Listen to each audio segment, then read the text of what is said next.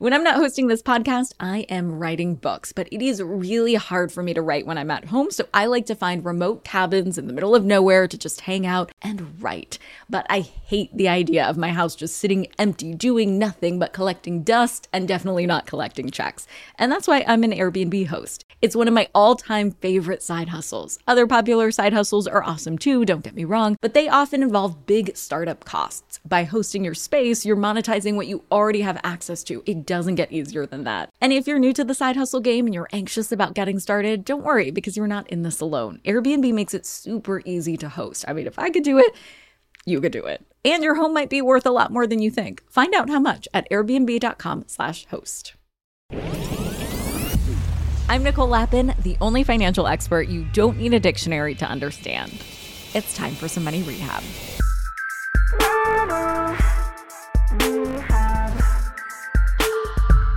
I've been called many things in life. Not all of them are great, but one of the favorite nicknames I've been given is the only financial expert you don't need a dictionary to understand. Because the financial world has a language problem. There is so much jargon. And if you try to look up the definition for that jargony term, there is even more jargon in the definition, and then you have to look up those words, and it becomes a nesting doll of jargon. So to decode some of the terms that you've heard most in the headlines lately, I'm bringing back on Josh Brown, aka the Reformed Broker. Josh and I go way back to CNBC days, and he is one of the smartest and coolest financial advisors out there. I invited Josh back on the show so we could unpack some of the terms we get the most questions about together. And no, of course, you won't need a dictionary to follow along. Preamble is over. Foreplay is over. Let's fucking go. Josh Brown, aka the Reformed Broker, one of my favorite guys on Wall Street. Welcome back to Money Rehab. So happy to be here, Nicole. How are you? I mean, I'm doing better now that I see you and your flower wall. I have a team. They're called New York Backdrops, and they decorate some of the biggest and best restaurants and hotels and weddings all over New York City. And they come in here and give me a refresh every season. So this is what summer looks like. Okay. Yeah. All right. What summer looks like for me, my hot girl summer is nerd girl summer. And I get so many DM slips that are not the fun, sexy kind. They're just like, can you decode this jargon of Wall Street? And as we both know, there's so much jargon. We like our jargon. It makes us sound so smart. So wicked smart. I mean, I think people hide behind the jargon, right?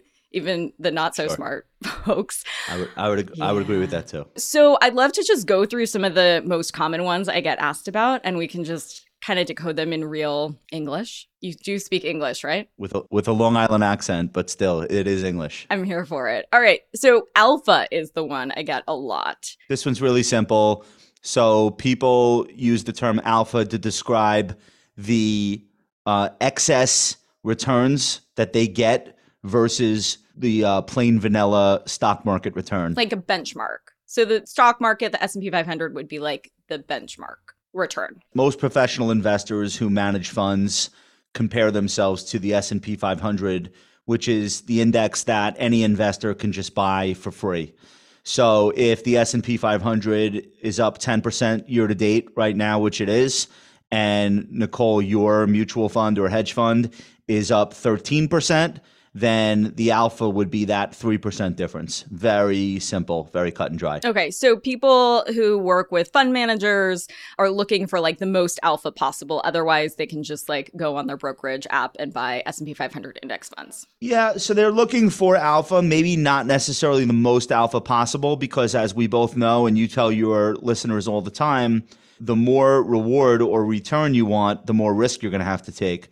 But I do think that for an investor paying a mutual fund manager, 100 basis points or 1%, or paying a hedge fund manager 2% management fee and 20% of the profits, yes, there is that expectation that the manager will be able to generate alpha above what the regular market would have given them. Otherwise, why bother paying? Yeah, so like justifying those costs. That's right. This dovetails with another one that I get. Often they're like together, alpha and beta. So what is beta? Beta is just a representation of the market return itself. So if it's the bond market, then people would be looking at an index called the Barclays Aggregate Bond Market, which basically looks at all of the publicly traded U.S. Treasury bonds and corporate bonds, and it's an index. What did the index do this year? That's the beta. The S&P 500's return is what we would say is the stock market's beta. So beta, just very simply, is what the index return is. So alpha should be above beta, meaning there should be excess returns if it's an active manager. Of course, most managers cannot generate alpha every year. It's not reliable. If it were, then everybody would invest with that manager. There'd be no questions asked. So most active managers who are running a fund, they have some years where they can generate alpha above the regular beta that the market gives you, but almost none of them can do it on a consistent basis. And that's the game that we all are playing on Wall Street. I mean, this feels like we're in sorority panhouse system. Yeah. It's important, though, when you are being pitched an investment by someone who looks and sounds like me, that when they start using Greek letters, you stop them dead in their tracks and say, speak to me in my native tongue and tell me what you are actually saying, because I may not be Wall Street smart, but I'm street smart, and I know when someone is trying to confuse me.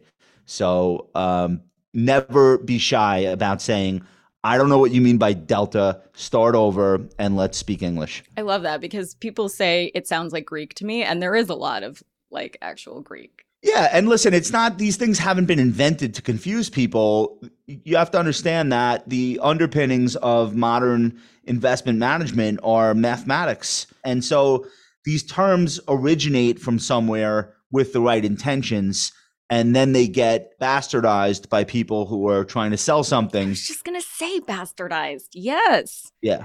That's right. So the terms themselves are not bad. The way that they are used when retail investors are being pitched can be misleading. Yeah, to make it seem like they're smarter than you are because they have all this jargon. Arbitrage. Arbitrage is an investment strategy where usually a hedge fund will try to benefit from the difference between two prices that eventually are supposed to meet.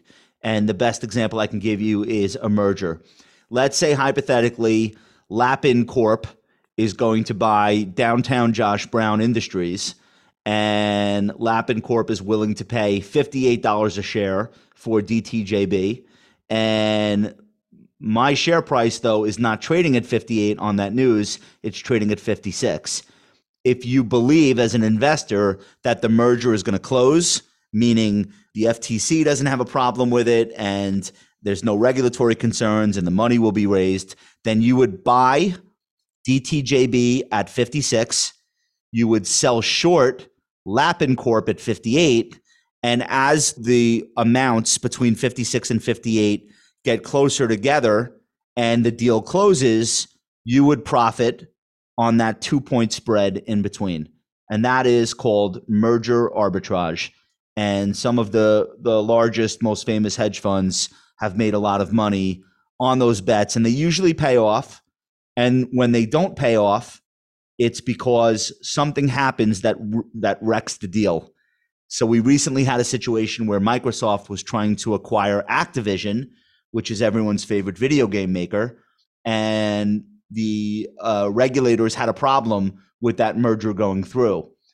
The people who were betting that it would close lost a lot of money, because when that news came out, Microsoft shares rallied higher because they weren't going to spend all this money on Activision, and Activision shares fell because they were no longer getting acquired. So that spread blew out, as they say, and if you were short Microsoft, you lost there, and if you were long Activision, you lost there. So it does happen where an arbitrage trade doesn't work out, and that's a somewhat recent example. And it's not just with mergers, too. No, just one example. It's kind of used colloquially on Wall Street, I suppose, or in financial circles around like exploiting some differential. That's a great point, Nicole. Absolutely. You can use it if you're buying something like an asset in London, you're selling it in New York, but also like just general business terms for how to take advantage of some price differential. Yeah, it's like there are very few edges left on Wall Street, but sometimes you'll have an edge where you will see, for example, that a specific oil stock tends to trade in a correlation with the price of oil. And then for some reason, there's this really wide differential. And so you would go in there as an investor and you would say, I'm going to arb out that differential because I think it's going to, here's another jargony term, mean revert or return back to its normal state. So you'll have investors trying to arb out the difference between a stock and a commodity, or two different stocks that are trading at very wide valuation spread. And they'll say, I'm going to arb out this versus that. So yeah, it has become a term that it's become like a colloquialism when you think you have some sort of an edge, or you think some historic relationship is about to snap back into place that's currently out of whack. Arb out. Like all the cool kids say. I'm about to arb somebody out right after right after this recording. I wouldn't put it past you. All right, over-the-counter stocks. So like over-the-counter at a pharmacy, you can buy the weaker, what is it, Sudafed, yeah. And then you have to get the good stuff behind the counter. So over-the-counter is kind of a term that's fallen out of use because it's become less relevant. There are so many exchanges that you could trade markets on. Most stocks are listed somewhere. But the historical term over-the-counter was in reference to a stock, usually a security, that is not listed on an exchange. So one really prominent example of that would be Nestle. Nestle is a European mega gigantic corporation. They don't list on a regulated U.S. exchange here in New York. They're not on the NASDAQ. They're not on the New York Stock Exchange. They've deliberately chosen not to be because they don't want to pay the costs or satisfy the listing requirements. So that stock does trade here. You would buy it on what's called the pink sheets. It had the tip off that a stock is OTC or over the counter is that it will have 5 letters in its ticker symbol, and usually they'll end with an F or a Y. And so there are very large corporations that are from another country, for example, that trade over the counter only in the United States.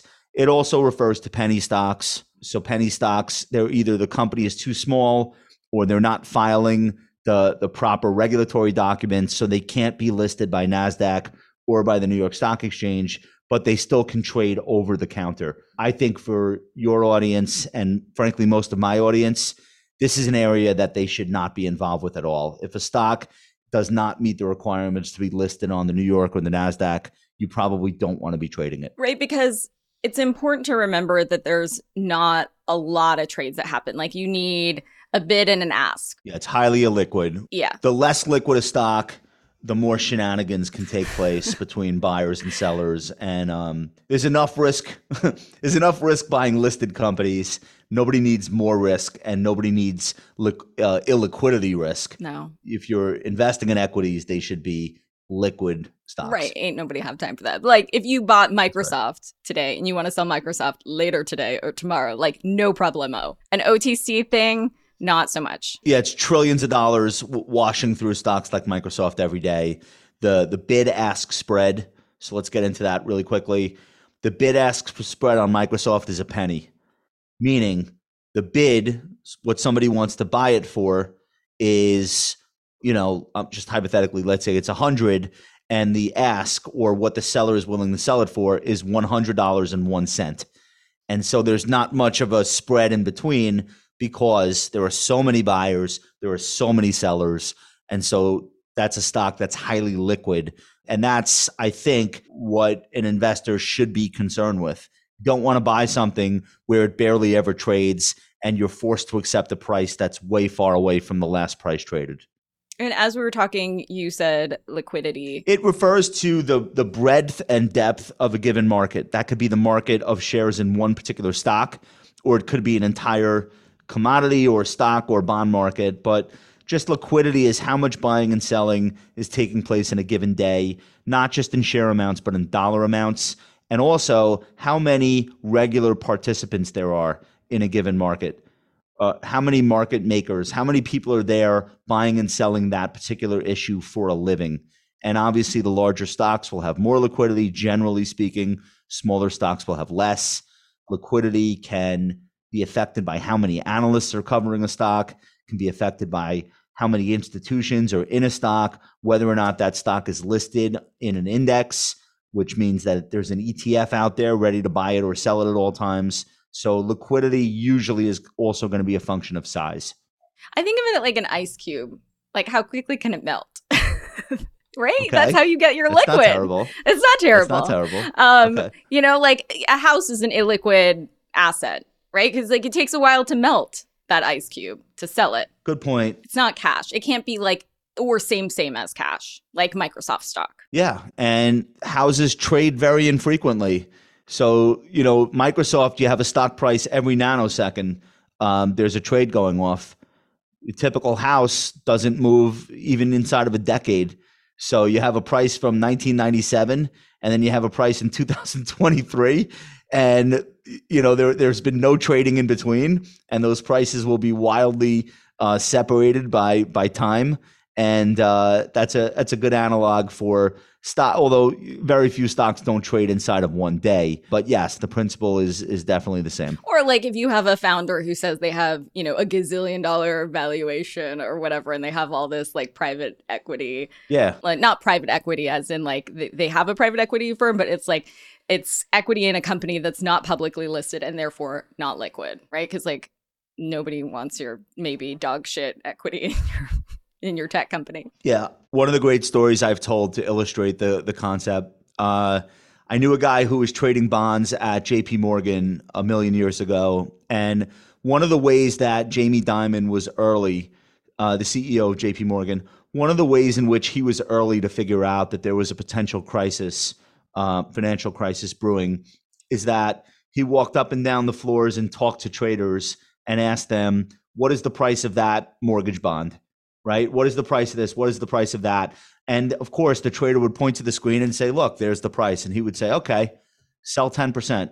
And then the trader would actually try to sell something and test the liquidity of the market. And it turned out the bids, the buyers, were significantly below the prices that were being published on the screen. Right.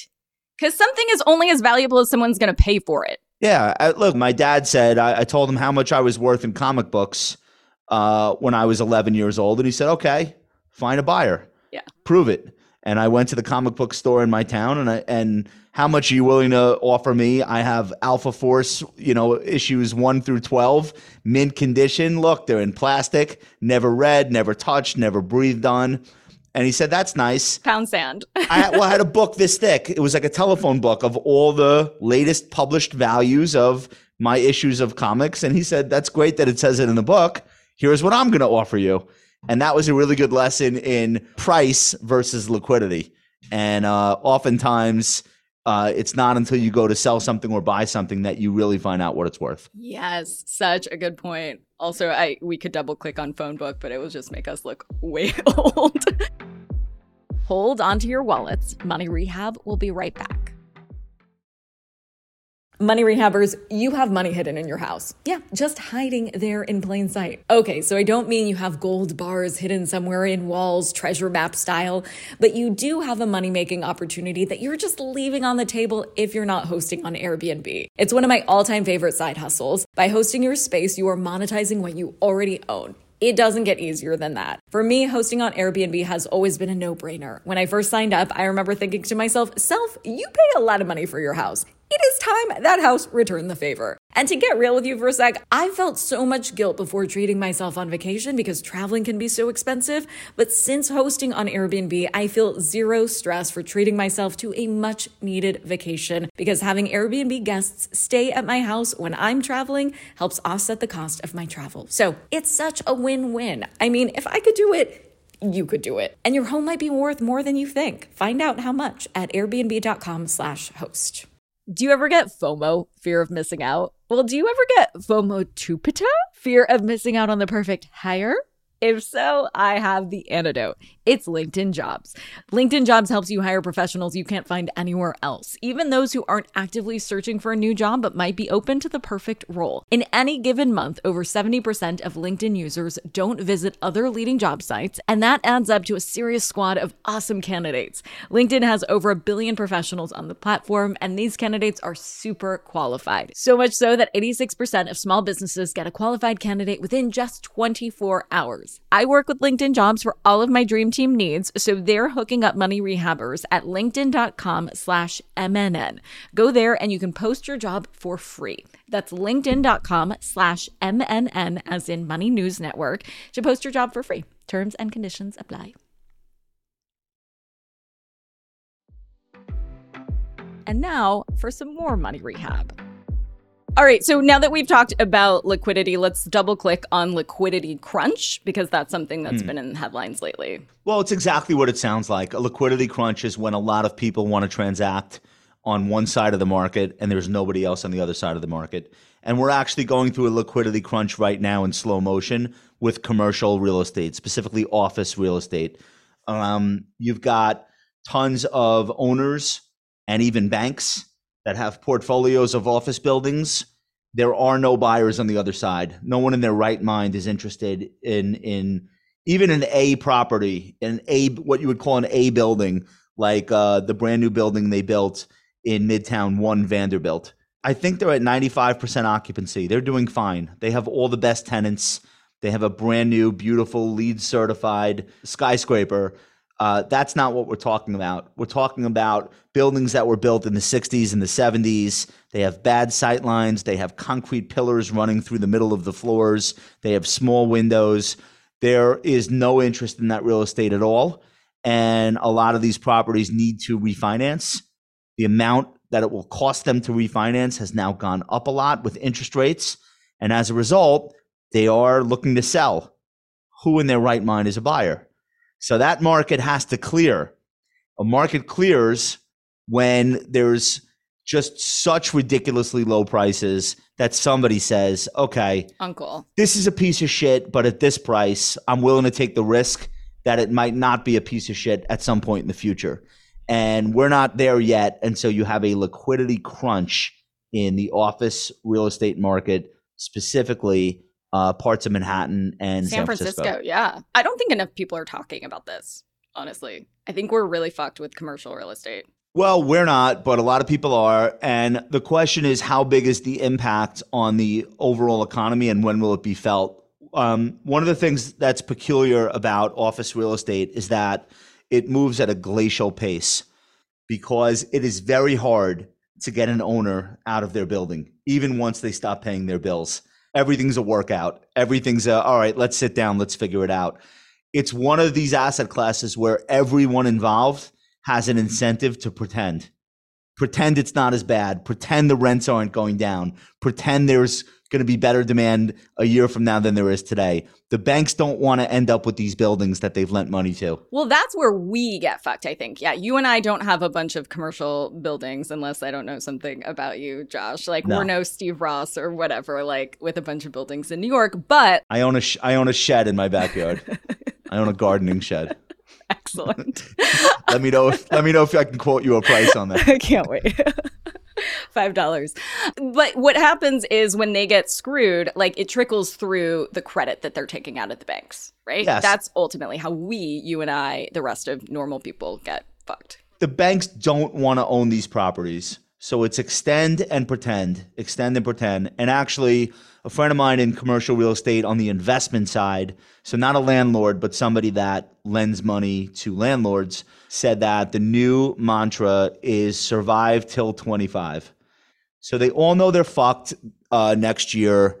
They all know that there are all these like bonds and financing issues that are going to come up for refinance, and it's going to be ugly. They all know that 5-day-a-week thing is not coming back and companies are downsizing and they still want space. They just maybe want less, or they want to pay a better price when they re-up, et cetera. So it's going to be ugly, and it could be ugly for years.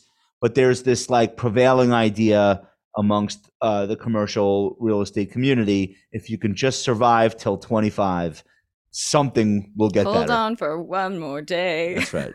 That's right. When you talk about amortization, I mean, that's a term that people are used to if they have a mortgage, right? So in case you don't, what is amortization? It's also been used colloquially too. Yeah, it's spreading out cost over a period of time as opposed to absorbing it all at once. So you can amortize payments over the life of something, whether it's like a loan or whatever the case may be. So yeah, for most people, they're going to come into contact with this term when they're talking about a mortgage. Like if I owe you, I guess, just for easy math, like, $1,200, amortizing would be $100 a month. Yeah, you have to factor in some interest payment. And if I'm No, you're not charging me interest because you love me. if I'm the lender, I'm happy if you want to amortize, because that becomes consistent cash flow for me that I can model and I can base my own budgeting on. And also I can say, okay, no problem. We'll amortize this out over 24 months or,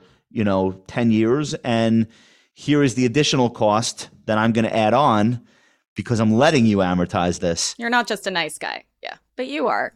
I am. But lenders aren't. I mean, or they're just not in for it for funsies. It's a business. Oh, of course. And if you're a borrower, you have to make that decision. Is it what's in my best interest? Do I give up all of my liquid capital right now and not pay the higher interest associated with an amortization? Or do I spread my payments out because I'd rather have my liquidity today because maybe I can invest that money and make more than what my payments will be? So nothing is in absolute terms. So one thing for your audience is that financial decisions are not made in a vacuum. It's always trade-offs. It's this versus that, not this or not this. And so once you start thinking in those terms, it helps you answer questions of which option should I pick? Yeah, and when you think about comparing interest rates, I guess that would be a colloquial way to talk about arbitrage, like comparing what you're getting versus what you're owing. Absolutely. Absolutely. Can you talk through like a basic example of that? Like if I'm paying, 4% in student loans and I'm making 7% in my index fund. Yeah. So look, I don't recommend that most people try to use the stock market to pay off their bills that they already know that they're going to incur, especially because most people's debt takes the form of credit card debt. Like statistically, if you have debt, you probably have credit card debt. The rates on credit card debt really have nothing to do with the Fed or interest rate. They just go up. I think they're 23. Well, it depends on your credit score, but yeah, it's insane. Depends on your credit score more than it depends on what the central bank is doing. So with that being said, if you have a stock that you're really excited about, like let's say these days Nvidia, the idea that you're going to carry $20,000 in credit card debt, but you're going to put $5,000 into Nvidia, banking on the fact that it can go up fivefold. You could make $25,000 and then you could pay your credit card debt and you'll have that excess return. That's the kind of bet that people should not be making. So we always tell people from a personal finance perspective, take care of your high cost debt first before you worry about generating a return on your money. It's unlikely that your stock market performance is going to outrun something like a 23% credit card loan. But when somebody talks about like rate arbitrage, that's what they're doing. They're comparing interest rates of their assets and their liabilities. Corporations do this all the time. So corporations, Fortune 500 companies, they spent the last 3 years borrowing at 2 and 3%. Go-go days. Right. So that was a really smart bet, which was to say, let's arbitrage between what it's going to cost us to raise $1 billion in the debt market, just hypothetically, and almost every other option to spend money, invest money looked better and just pay the 2%. So you had companies do that to fund stock buybacks. You had companies do that to fund acquisitions, R&D, capital expenditures. That is not the same calculation now. Money actually has a cost attached to it, and it's 5, 6, 7, 8%. And now all of a sudden, some of these projects that looked like a smart bet when interest rates were zero, now all of a sudden it's a much tougher decision, and that's arbitrage. And when you talked about the central banks, you talked about monetary policy. Something that I hear get screwed up a lot in financial blogs or news or whatever is like monetary versus fiscal policy. Yeah. People use that interchangeably, but it's not the same. Right. Fiscal policy is what the government decides, and monetary policy is what the Federal Reserve decides. And the Federal Reserve is quasi-government, but it is not controlled by Congress or the White House. It confuses people, but the easiest way to think about this is the Federal Reserve is independent. It's got a board and it's got a chairman. The chairman is appointed by the president. The board members are appointed by the president, but presidents change. In fact, presidents change more often than Fed board appointees do. So it looks a little bit more like the Supreme Court, although their tenure is not for life. But so there is some independence there. So yes, it's sort of government, but it's not controlled necessarily by Congress. So the Federal Reserve conducts monetary policy.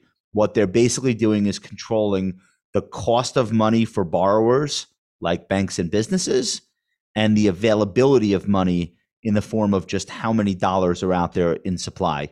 That is monetary policy. Fiscal policy is what we just witnessed with the debt ceiling debate.